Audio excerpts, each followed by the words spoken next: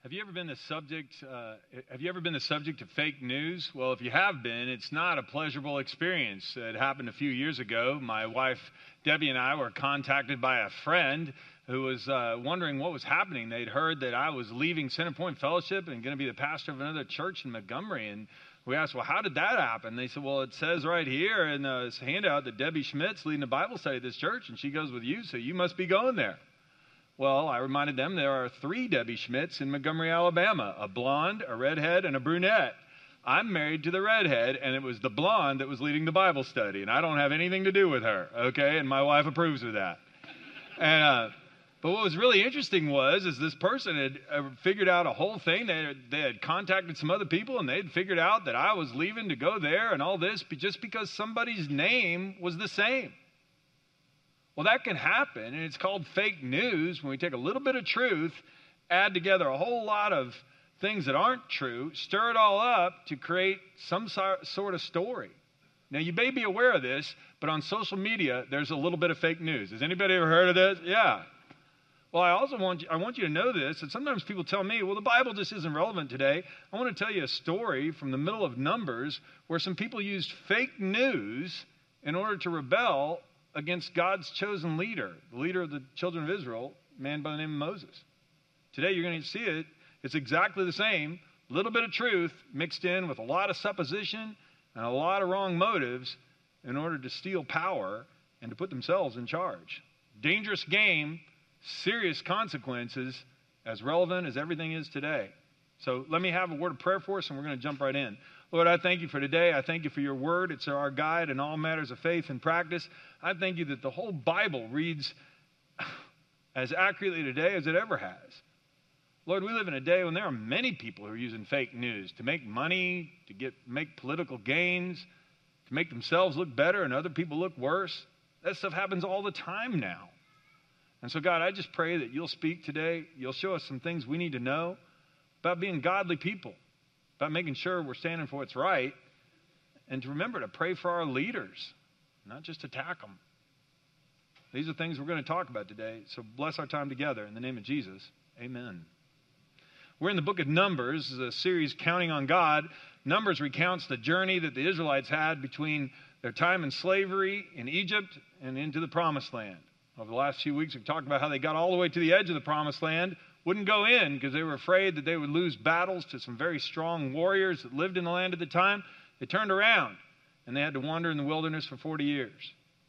During that time, there were some people who got tired of wandering, and they said, enough of this. It must have been Moses' fault. We could do a better job leading than he did. This is point 1 on your outline. While wandering in the wilderness, some jealous men rebelled against Moses using fake news. Here are their names. Point A, Korah, Dathan, and Abiram. And what they did was they twisted the truth and attacked Moses' character. And that's what happens. Again, that's what's so dangerous about fake news. There's always a little bit of truth in it. There's some truth here in some of these attacks, and I'll point it out to you. Number 16. One day, Korah conspired with Dathan and Abiram, and they incited a rebellion against Moses, along with 250 other leaders of the community. There were a little over 2 million people among the people of Israel, and they were in this wilderness journey together in a large tent city. And they were all prominent members of the assembly. Now, they united against Moses and Aaron and said, "You've gone too far. The whole community of Israel has been set apart by the Lord, and he's with all of us. So what right do you have to act as though you're greater than the rest of the Lord's people?" Now, if you look at Korah's complaints, the first one is this. I kind of put these in a true and false thing so you can understand what's true and what's false here. The first complaint that Korah had, was that Moses and Aaron were no better than anyone else. That's true. And if you'd circle the true there. In fact, the Bible tells us Moses was more humble than any man on the face of the earth and would have been the first one to admit it. Moses had killed a man in anger, an Egyptian, when he was beating up on one of the Israelites while they were back in slavery in Egypt. Aaron had bowed down when they'd asked him to make a golden calf while Moses was up getting the 10 Commandments on top of Mount Sinai, Aaron knuckled under to peer pressure and made an idol, even though it was strictly forbidden. And so they were both very flawed. They knew that. And so that's true, that Moses and Aaron were no better than anyone else.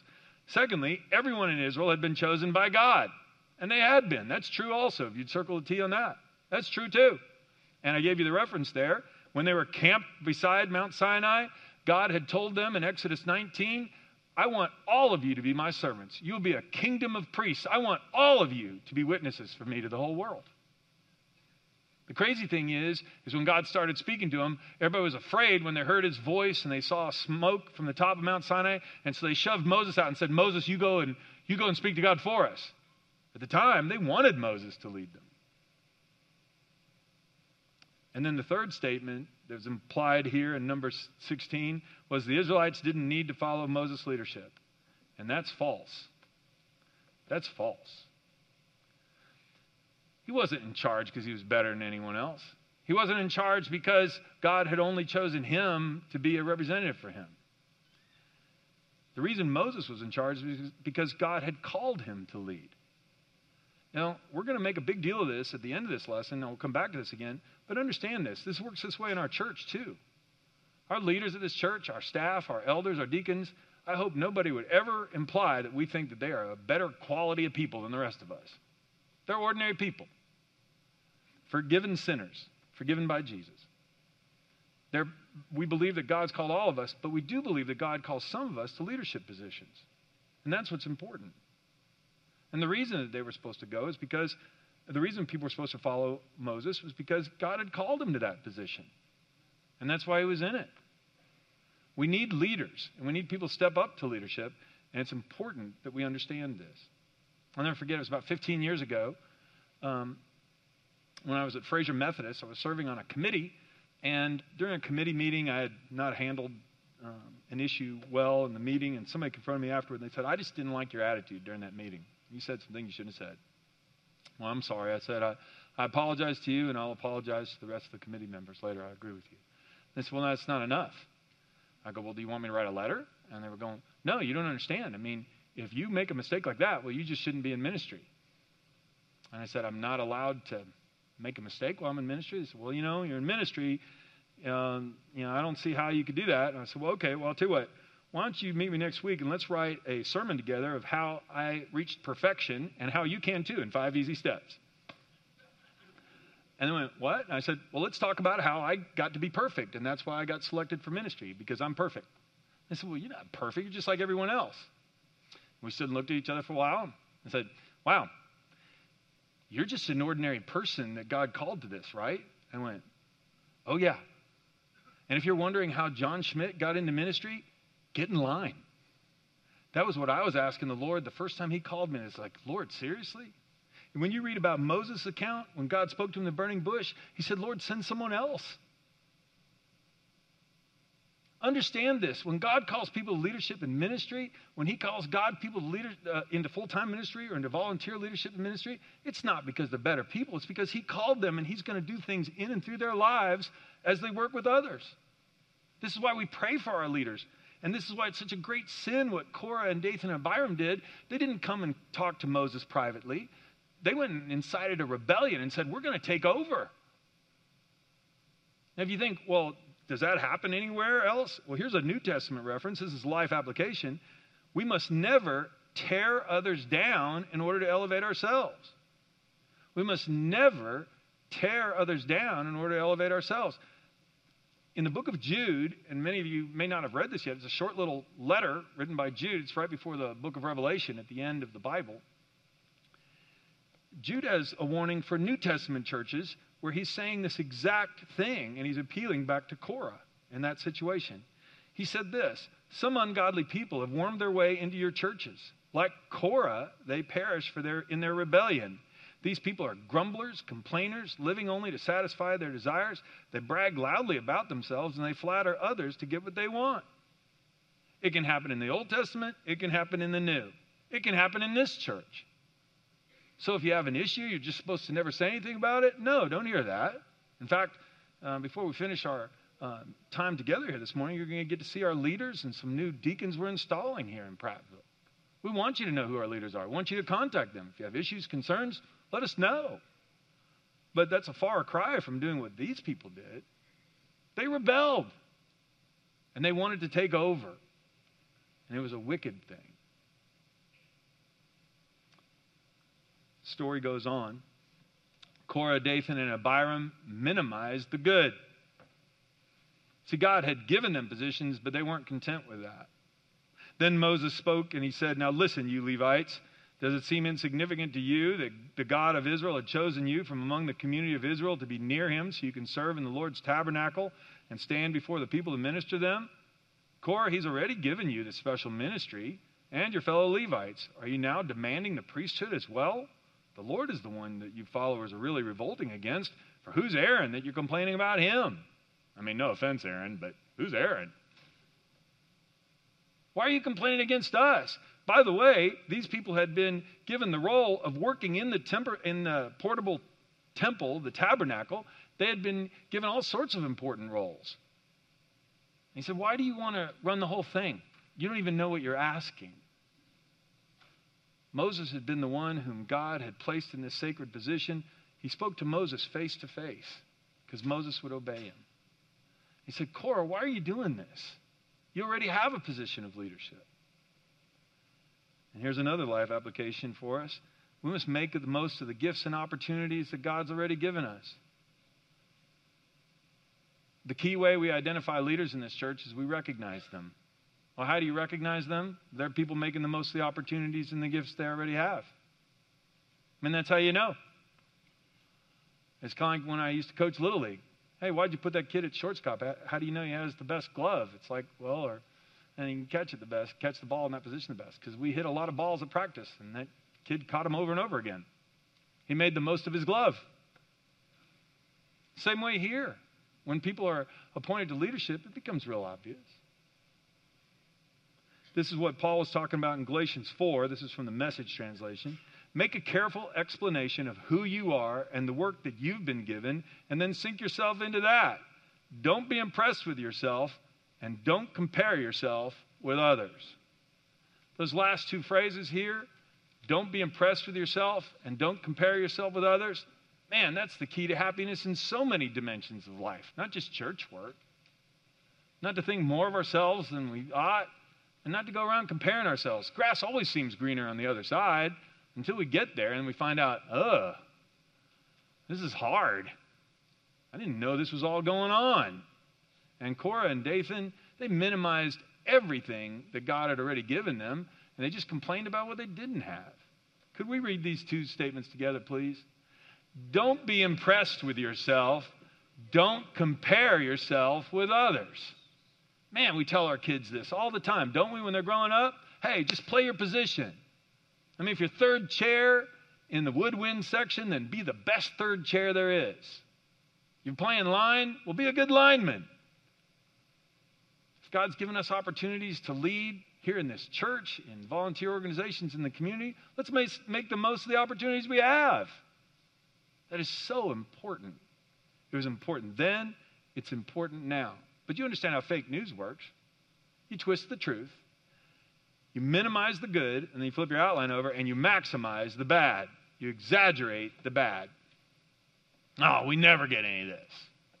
We've done this 1,000,000 times. We never get a chance. Things like this will happen. We can fall into this if we're not careful. Number 16 again. So Korah had gotten all these leaders, and they were standing in front of Moses and Aaron, but Dathan and Abiram weren't even there. And so Moses said, Dathan and Abiram are with me. And it's like, well, Moses sent a message and told them to come. So Moses summoned Dathan and Abiram to see if that was really true. But they replied, we refuse to come before you. Isn't it enough that you brought us out of Egypt, a land flowing with milk and honey, to kill us here in the wilderness, and that you now treat us like your subjects? What's more, you haven't brought us into another land flowing with milk and honey. You haven't given us a new homeland with fields and vineyards. Are you going to try to fool these men? We're not coming. We will not come. And they wouldn't even show up. And again, just to tell you how this might look today, if you're going to update it, if Moses sent a text to Dathan and Abiram, I pretty much think it would look like this. That's like, Moses, come to the temple right now, tabernacle right now, is hashtag urgent. He'd probably get a reply back like this. Yeah, not coming, who made you king, hashtag loser, hashtag get a map, hashtag pretender. Okay, something like that. With lots of likes, from 250 likes. I mean, it'd be just like that. I'm not coming. Who made you king? And this is another thing about social media and about interacting on our phones. Have you noticed that people can be terribly rude when they don't have to face you face to face? We can say awful things through these little devices that we would never say if we were standing in front of somebody. Well, that's what they were doing. What, are we your subjects? We're not coming. I mean, you took us out of the land flowing with milk and honey. They're talking about Egypt that way. Egypt was where they were being beaten. Their male children were being taken from them at birth and pitched into the Nile River. They were making bricks with straw and then without straw. The Egyptians were trying to break them. They cried out to God for mercy, and that's why God sent them Moses. They completely exaggerated the bad. They said, we're in this horrible place. We were in a land flowing with milk and honey. That is so false. You were in a terrible place, and you'd already be in the land of milk and honey if you hadn't rebelled and gone in when God wanted you to. Oh, but this is the way it works. We twist the truth. We minimize the good. We maximize the bad, and there's a life application for us. We must focus on God and not our problems, or else we're going to lose perspective. All this can happen to us too. One text, one post on a social media, and next thing you know, man, I was having a great day till I read that. Now life's terrible. This is awful. It's always been this way. 2 Corinthians 4:17, for our present troubles are small and won't last very long, yet they produce for us a glory that vastly outweighs them and will last forever.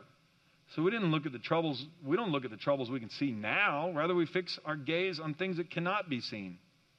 The things we see now will soon be gone, but the things we cannot see will last forever. I also said you could look up Colossians 3:2. It says, set your mind on things above, not on the things of this earth. Oh, that's so true. And the Bible tells us that in this world we're going to have troubles.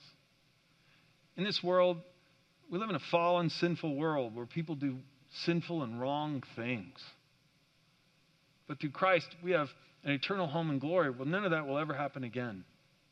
Through Christ, we have the power of the Holy Spirit.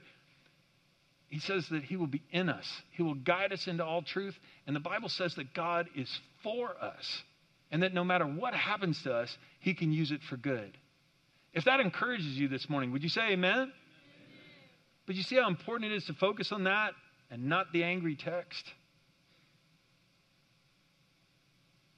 And Korah and Dathan and Abiram, they'd stirred up the whole community.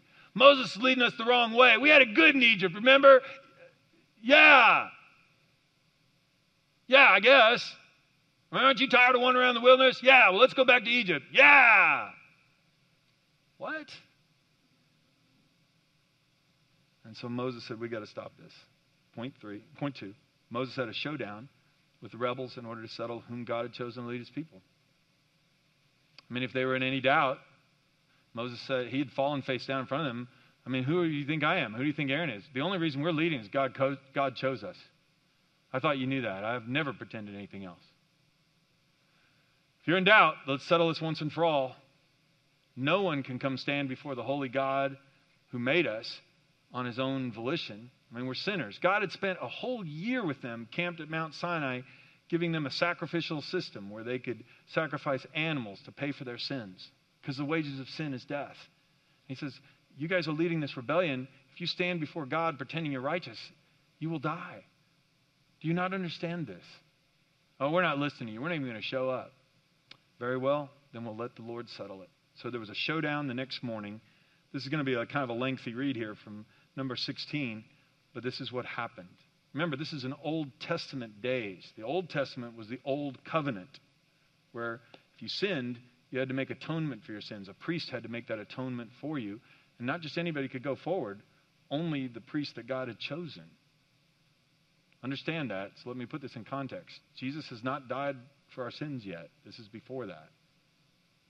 Moses said to Korah, you and each of the 250 followers must prepare an incense burner and put incense on it, so you can all present them before the Lord. The incense represented the prayers. The smoke from the incense represented the prayers going up to heaven. God views our prayers as sweet smelling. That's what that was doing. That's what they were doing.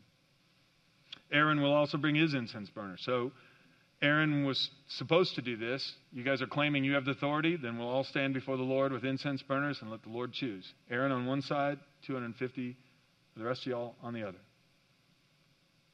Meanwhile, Korah had stirred up the entire community against Moses and Aaron, and so they all gathered at the tabernacle entrance. Well, then the glorious presence of the Lord appeared to the whole community, and the Lord said to Moses and Aaron, get away from these people so that I might destroy them. Now remember, this is about to get very, very painful.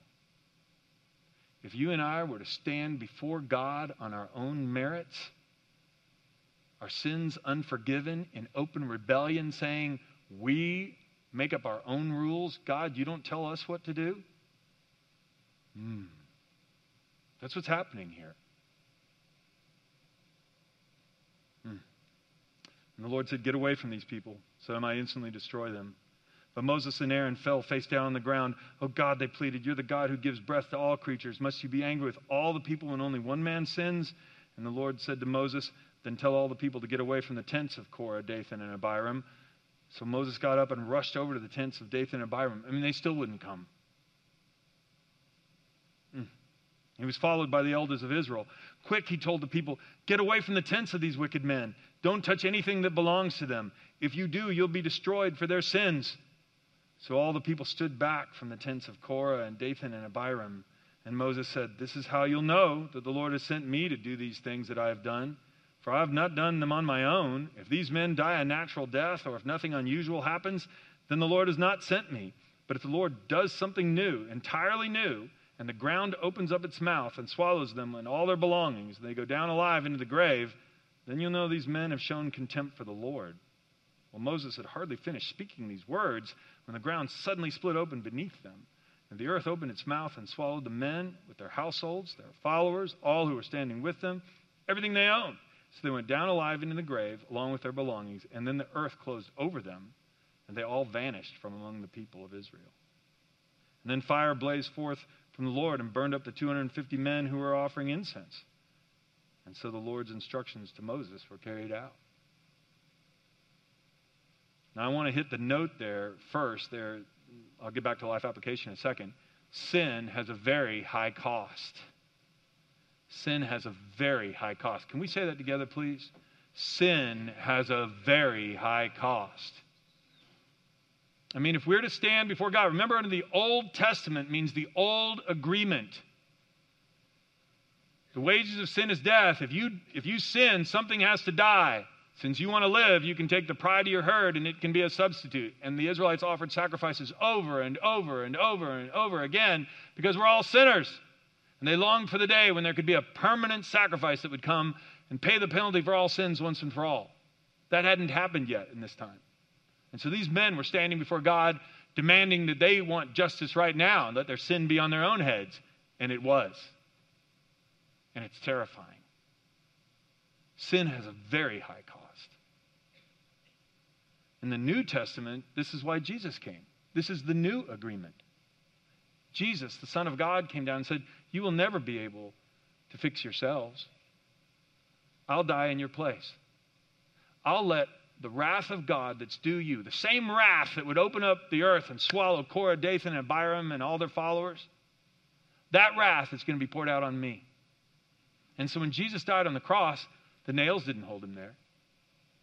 He died willingly for you and you and me.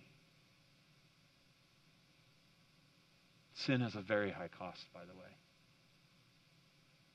All that wrath that was due me was poured out on Jesus. You read the accounts of his crucifixion. He was beaten, whipped, mocked, crucified, condemned.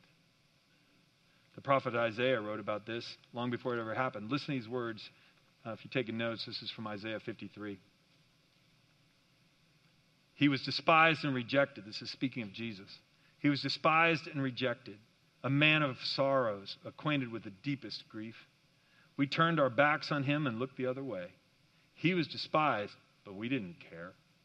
Yet it was our weaknesses that he carried. It was our sorrows that weighed him down. And we thought his troubles were a punishment from God, a punishment for his own sins.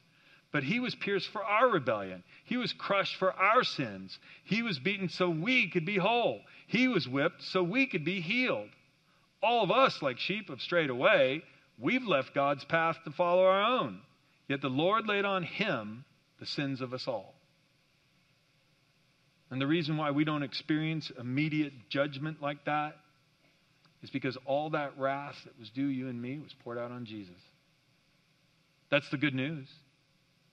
The good news is I can never atone for my own sins, and neither can you. In fact, I can't even die for your sins, and you can't die for mine because we're both sinners. But Jesus never sinned, and God laid the penalty for our sins upon him. Listen to this life application. Praise God, Jesus came to save us from God's wrath and give us new life. You used to live in sin just like the rest of the world. Paul wrote in Ephesians 2, obeying the devil, the commander of the powers of this unseen world. He's a spirit at work in the hearts of those who refuse to obey God. All of us used to live that way, following the passionate desires and inclinations of our sinful nature. By our very nature, we were subject to God's anger, just like everyone else. But God is so rich in mercy, and he loved us so much that even though we were dead because of our sins, he gave us life when he raised Christ from the dead. And it's only by God's grace that you've been saved. I mean, do you understand this? That's the whole idea of a new testament, a new covenant. You can never atone for your own sins. We deserve God's wrath, but Jesus had it all poured on him, and all who come to him can find forgiveness and new life in his name. And if that's good news for you this morning, would you say amen? Now think about this. But these men forgot all of that. They forgot they'd been traveling by God's grace. That God himself was leading them. God was feeding them with manna every day. God himself would lead them into the promised land if they just follow. They forgot all of it. And we can forget all about God's grace. And we can grumble and complain. Now go back to that life application I skipped over. It's important that we do not stir up dissension. You see God's anger poured out in Korah, Dathan, and Abiram. Solomon said in Proverbs 6, there are 6 things the Lord hates, 7 that are detestable to him. Haughty eyes, a lying tongue, hands that shed innocent blood, a heart that devises wicked schemes, feet that are quick to rush into evil, a false witness who pours out lies, and a man who stirs up dissension among brothers. That is fake news. Pouring out lies, stirring up dissension, haughty eyes, thinking I'm better than you. Oh, God hates this. We are sinners saved by grace.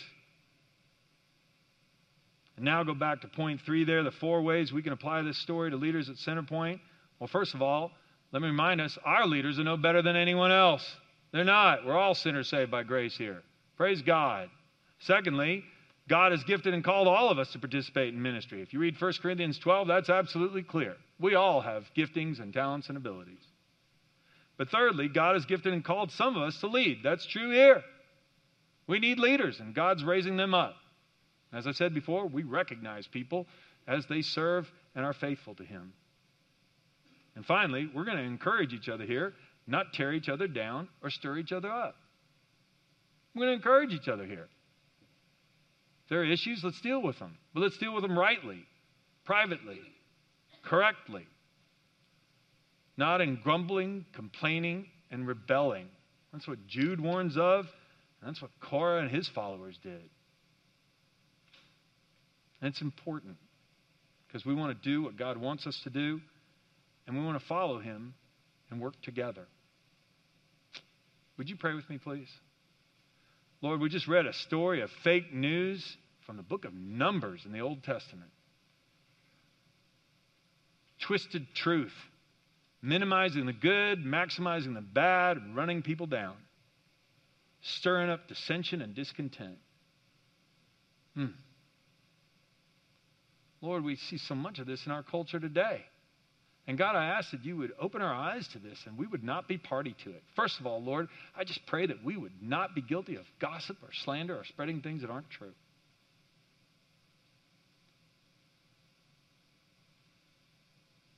And secondly, Lord, I pray that you'd remind us to pray for our leaders, leaders of our nation, leaders of our state, leaders of our church.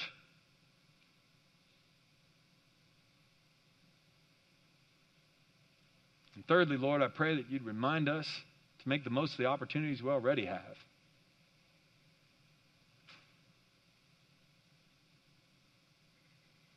You've been awfully good to us. It's only by your grace that we're saved. Forgive us for when we get prideful and we focus on problems rather than you. We pray these things today, confident that you will give us leaders, confident that you're going to guide us. We pray these things in the name of Jesus. Amen. Well, if you turn over to the back side of your bulletin, you will find that we have some deacons here at each of our locations.